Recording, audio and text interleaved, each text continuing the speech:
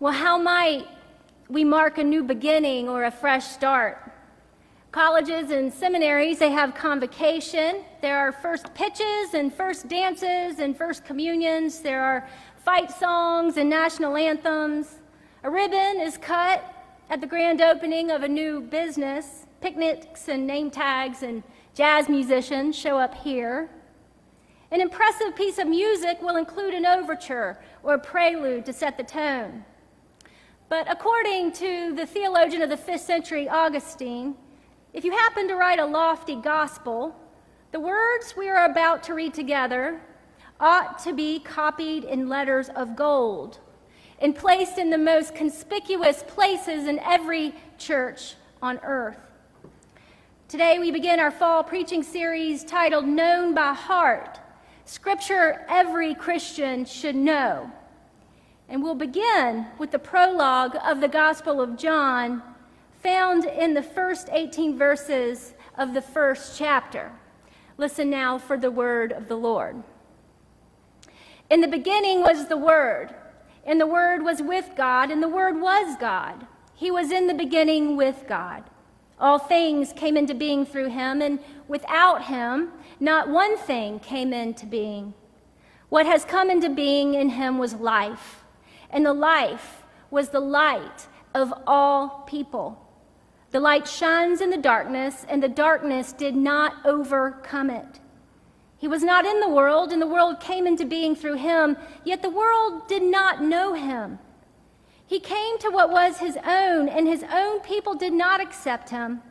But to all who received him, who believed in his name, he gave power to become children of God, who were born not of blood or of the will of the flesh or of the will of man, but of God. And the Word became flesh and lived among us.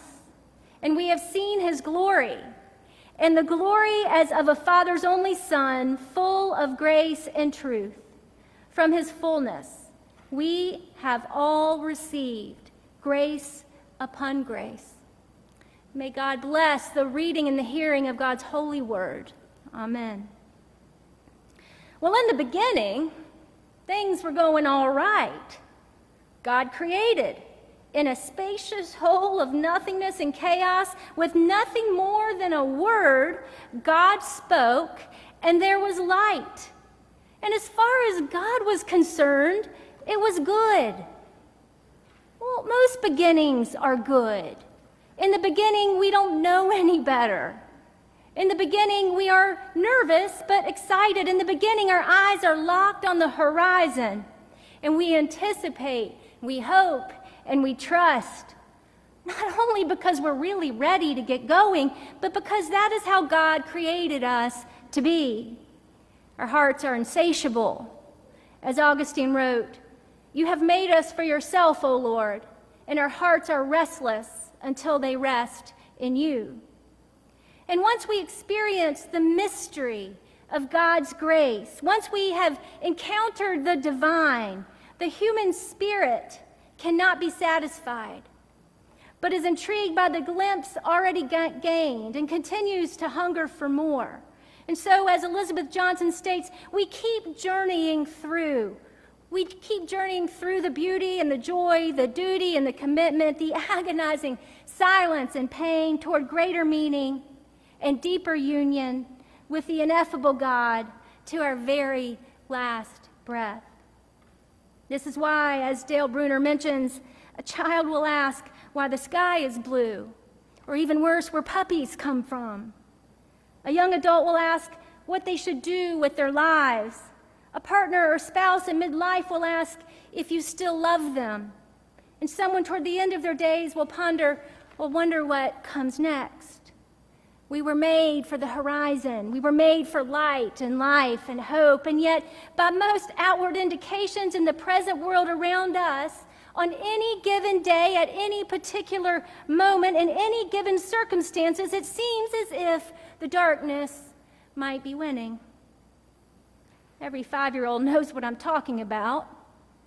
Who are you grown-ups trying to fool anyway? First, you crack the door open. Then you give us a flashlight. Then you coax us to shut our eyes, and then you beg us to stop whining, and then you plead with us to just go to sleep until finally you come out with the promises of God and you say, now we've done everything, all the books and all the water in the bathroom, and the door is cracked and the nightlight is on, and we're nearby, and we've said a prayer, because remember, you're not really alone. God is with you. But you guys can't fool us. We cannot see God. Plus, we know you're getting ready to leave the room, to sit in that other room together and have all the fun with the TV on, which we can hear, by the way, and the lights out there are on. Meanwhile, you're leaving us alone in the dark with nothing more than a stupid little flashlight and the thought of an invisible, all-knowing deity looming over us in our room. So maybe the light is shining in the darkness, but it is still dark. And that is what the Gospel of John is talking about this morning. All of our tricks and our mantras and our habits for making it through the darkness, they may not be cutting it like they used to these days, because when our circumstances change, the way we experience God changes too. And we haven't worshiped like this in a very long time, but what business do we have celebrating light and life right now? Greeters and name tags and little cubes of bread and microphones and videos and masks to protect one another and to keep our children safe. Who do we think we are? Celebrating in the middle of chaos and fear. Some of us came into this room with broken hearts. Some of us have bodies that feel like they're falling apart. Some of us have so much work to do we almost didn't get out of bed this morning. Some of you folks have never even been here to Selwyn, and yet here you are with us while we're setting up drum sets and extra communion tables and picnic tables. Why are we so joyful? Why are we preparing a feast? Well, we're not grasping at straws. And we're not celebrating our own accomplishments. And these tiny cups of grape juice and these little pieces of bread in and of themselves, they're not going to fill us up.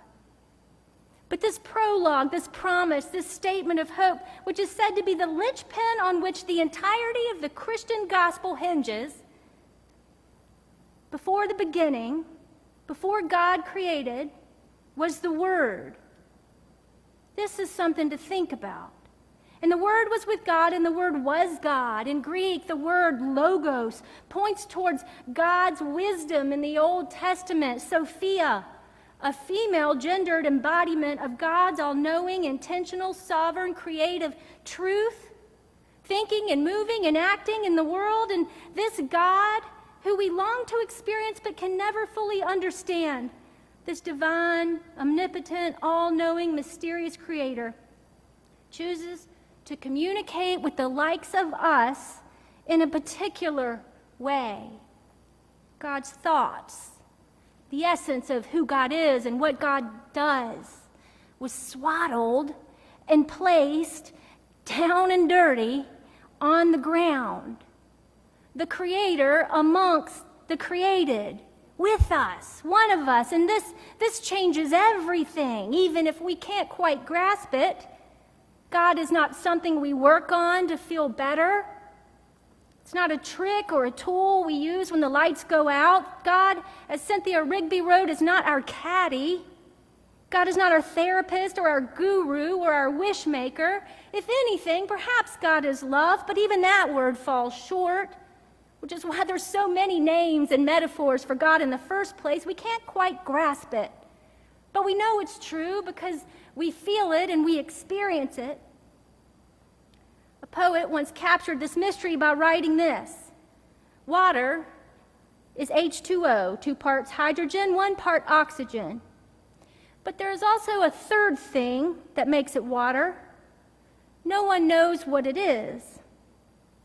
That's the end of the poem. God's agency, you see, God's action, the thing that we cannot quite control or capture. That's what it is. And so we use poetry and dance and art and music of all sorts and acts of kindness and courage and expressions of this unextinguishable light that shines in all of us. That's what it says. It says, in him was life, and the life was the light of all people. All people. Yesterday I watched the news as it marked the 20th anniversary of 9/11.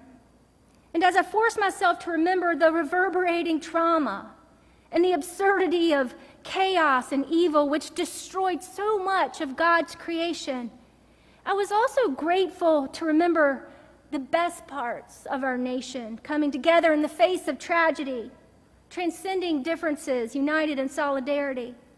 Story after story of sacrificial service and compassionate giving and the resiliency and power of the collective human spirit. The light shines in the darkness, even now, still. Even when creation destroys creation with guns or indifference or greed or words, the light shines on. Even when we use airplanes as weapons, the light shines on, even then. But what sort of darkness is that? There have been times, of course, in human history where there seems to be no light at all, no hope. Times when humanity has suffered at the hands of evil in unthinkable ways. Chattel slavery in America, the Holocaust, genocide in the Sudan. And the best we can do is to never forget those moments and prevent such atrocities at all cost. But God, this thing, this light, the thing that makes the bread and the grape juice a feast, oh, it's deep grace upon deep grace. The darkness does not overcome the light. And there was a time when creation itself crucified the Creator. Well, what sort of darkness is that? Deep grace upon deep grace, the source of all light. The light shines on in the darkness, then still. That light even shone in the hearts of people who had abandoned him and doubted him and betrayed him and killed him. The darkness did not overcome it. For much of our lives, we dwell in dark places. We wait, we grieve, we rest, we even regenerate in the dark. And it is true that our eyes have been set on the horizon for a mighty long time. And this beginning of ours this morning was not supposed to include masks or roped off pews or daily uncertainty about schools and social gatherings and overflowing hospitals, much less wildfires and floods and outrage in a weary nation. Is it me? Or are folks out there just a little more angry and a little more short-fused? It is true, these feelings that we have, they grow from our most vulnerable place. Our most basic fear is that things are not as they should be. Something is wrong with the world around us, and we don't quite know how to fix it.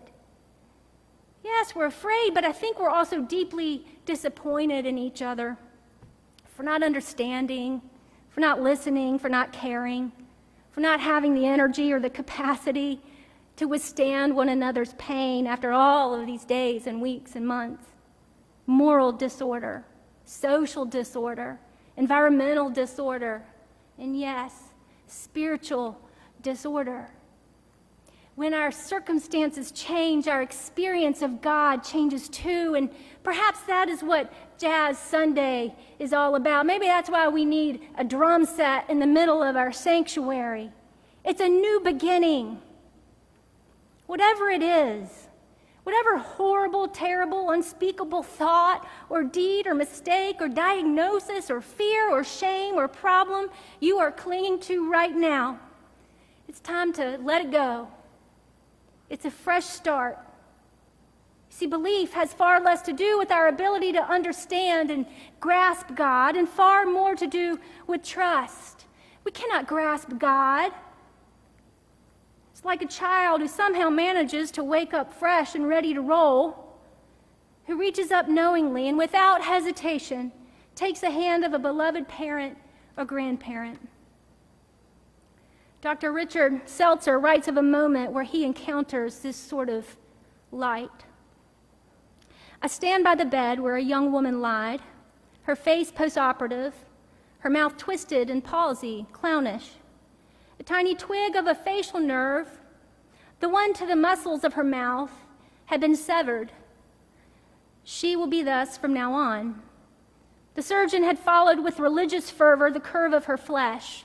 I promise you that. Nevertheless, to remove the tumor in her cheek, I had to cut that little nerve. Her young husband was in the room. He stands on the opposite side of the bed, and together they seem to dwell in the evening lamplight, isolated from me, private. Who are they? I ask myself. He and this wry mouth I have made, who gave and touched each other so generously. Greedily, the young woman speaks. Will my mouth always be like this? She asks. Yes, I say it will. It is because the nerve is cut. She nods and is silent. But the young man smiles.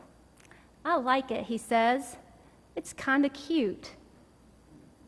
All at once, I know who he is. I understand and I lower my gaze. One is not bold in an encounter with a God.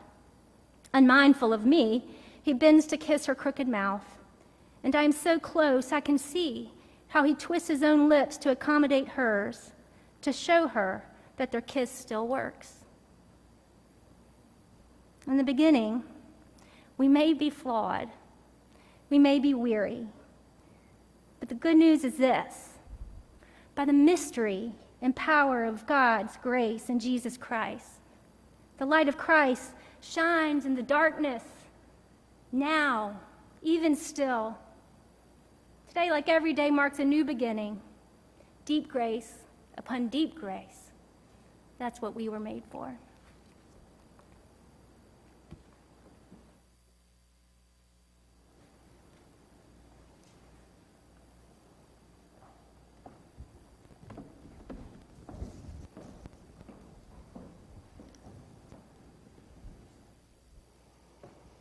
Again, real fast.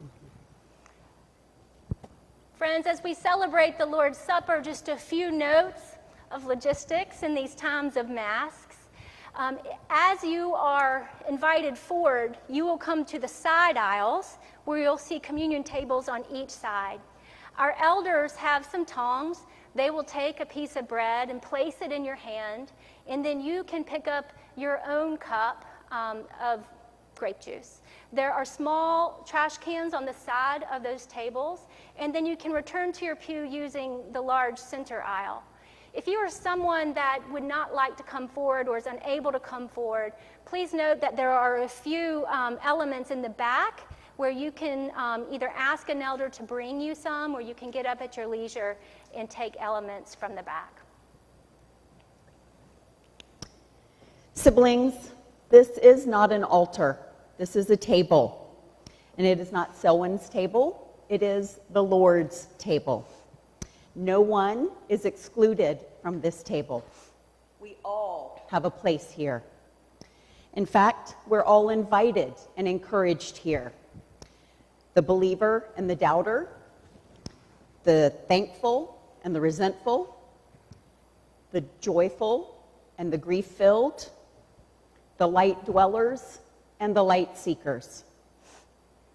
All of you who hope and wait for the Lord are invited to come and feast at this table, where there is light and love for all.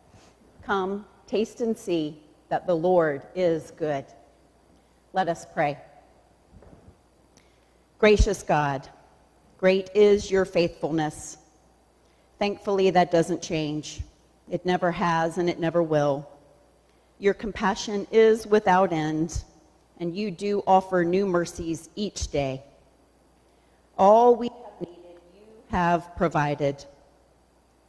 You are the one constant we can count on in life. And for that, we give thanks. We bless you for your continual love and care for every creature, We praise you for forming us in your image and calling us to be your people. We thank you that you do not abandon us when we turn away from you and your love and dwell in darkness, and that you send us light and prophets and teachers to show us the way.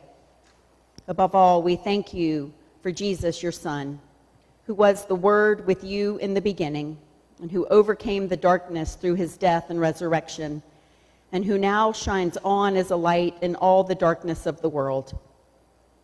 We thank you for your Holy Spirit, who leads us in truth, defends us in our adversity, and works to unite us amid all our divisions. Pour out your Spirit among us here and now amid these gifts of bread and wine, and upon each of us here, that we might be one in hope and love and faithfulness.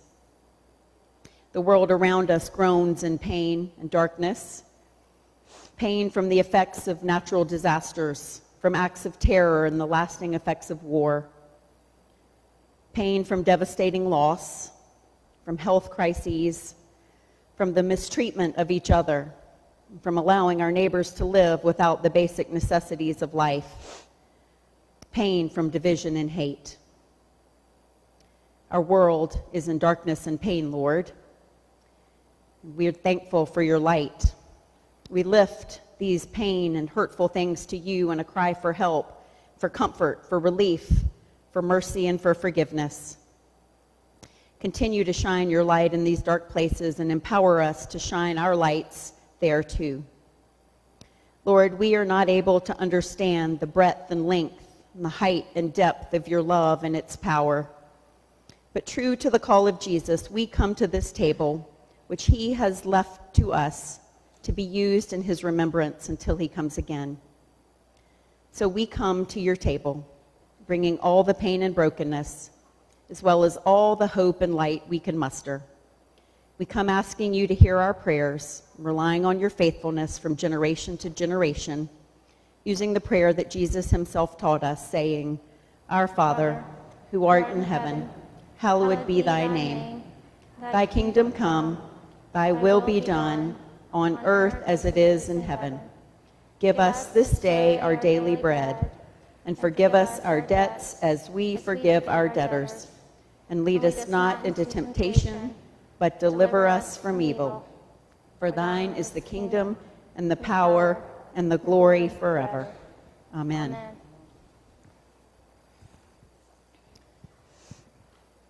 Friends, on the night of Jesus' arrest, he took bread, and after he gave thanks, he broke it, gave it to his disciples, saying, This is my body broken for you.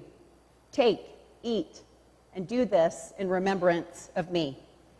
In the same way, after eating, he took the cup and he poured it out, saying, This cup is the new covenant, my blood, poured out for the forgiveness of your sins. And whenever you take this bread and you drink this cup, you do so in my name. These are the gifts of God for the people of God. Thanks be to God.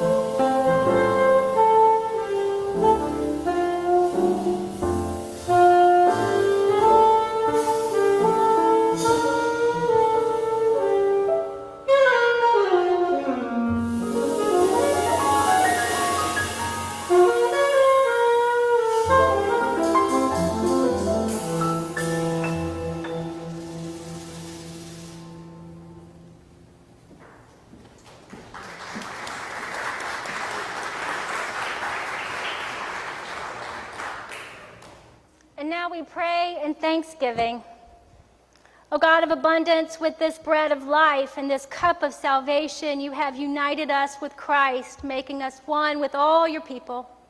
Now send us forth in the power of your Spirit, that we may proclaim your redeeming love to the world and continue forever in the risen life and light of Jesus Christ our Lord. Amen.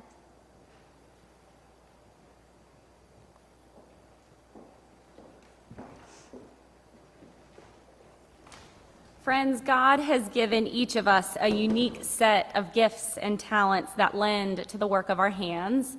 And these are not only for our benefit, but as stewards of God's amazing grace.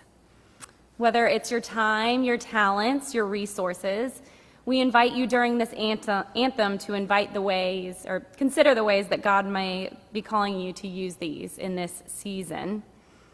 If you're a visitor, we invite you to fill out a pew card so that we may connect with you, to drop in the offering plate, and also to remember to tear your discipleship sheet and place that in the offering plate as well.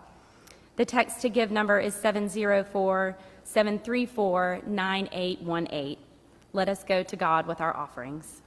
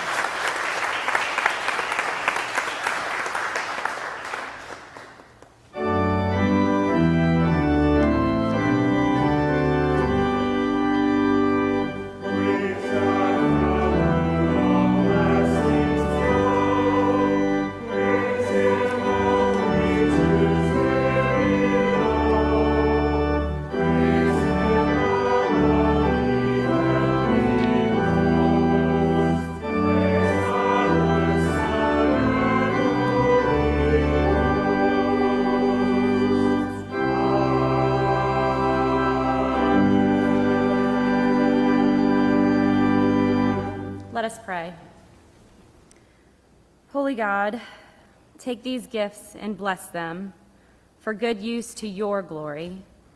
May these tokens of our gratitude be of service in blessing the poor, feeding the hungry, clothing and sheltering those struggling to survive. Use these gifts to further Christ's mission and ministry in a hurting world. In Christ's name we pray. Amen.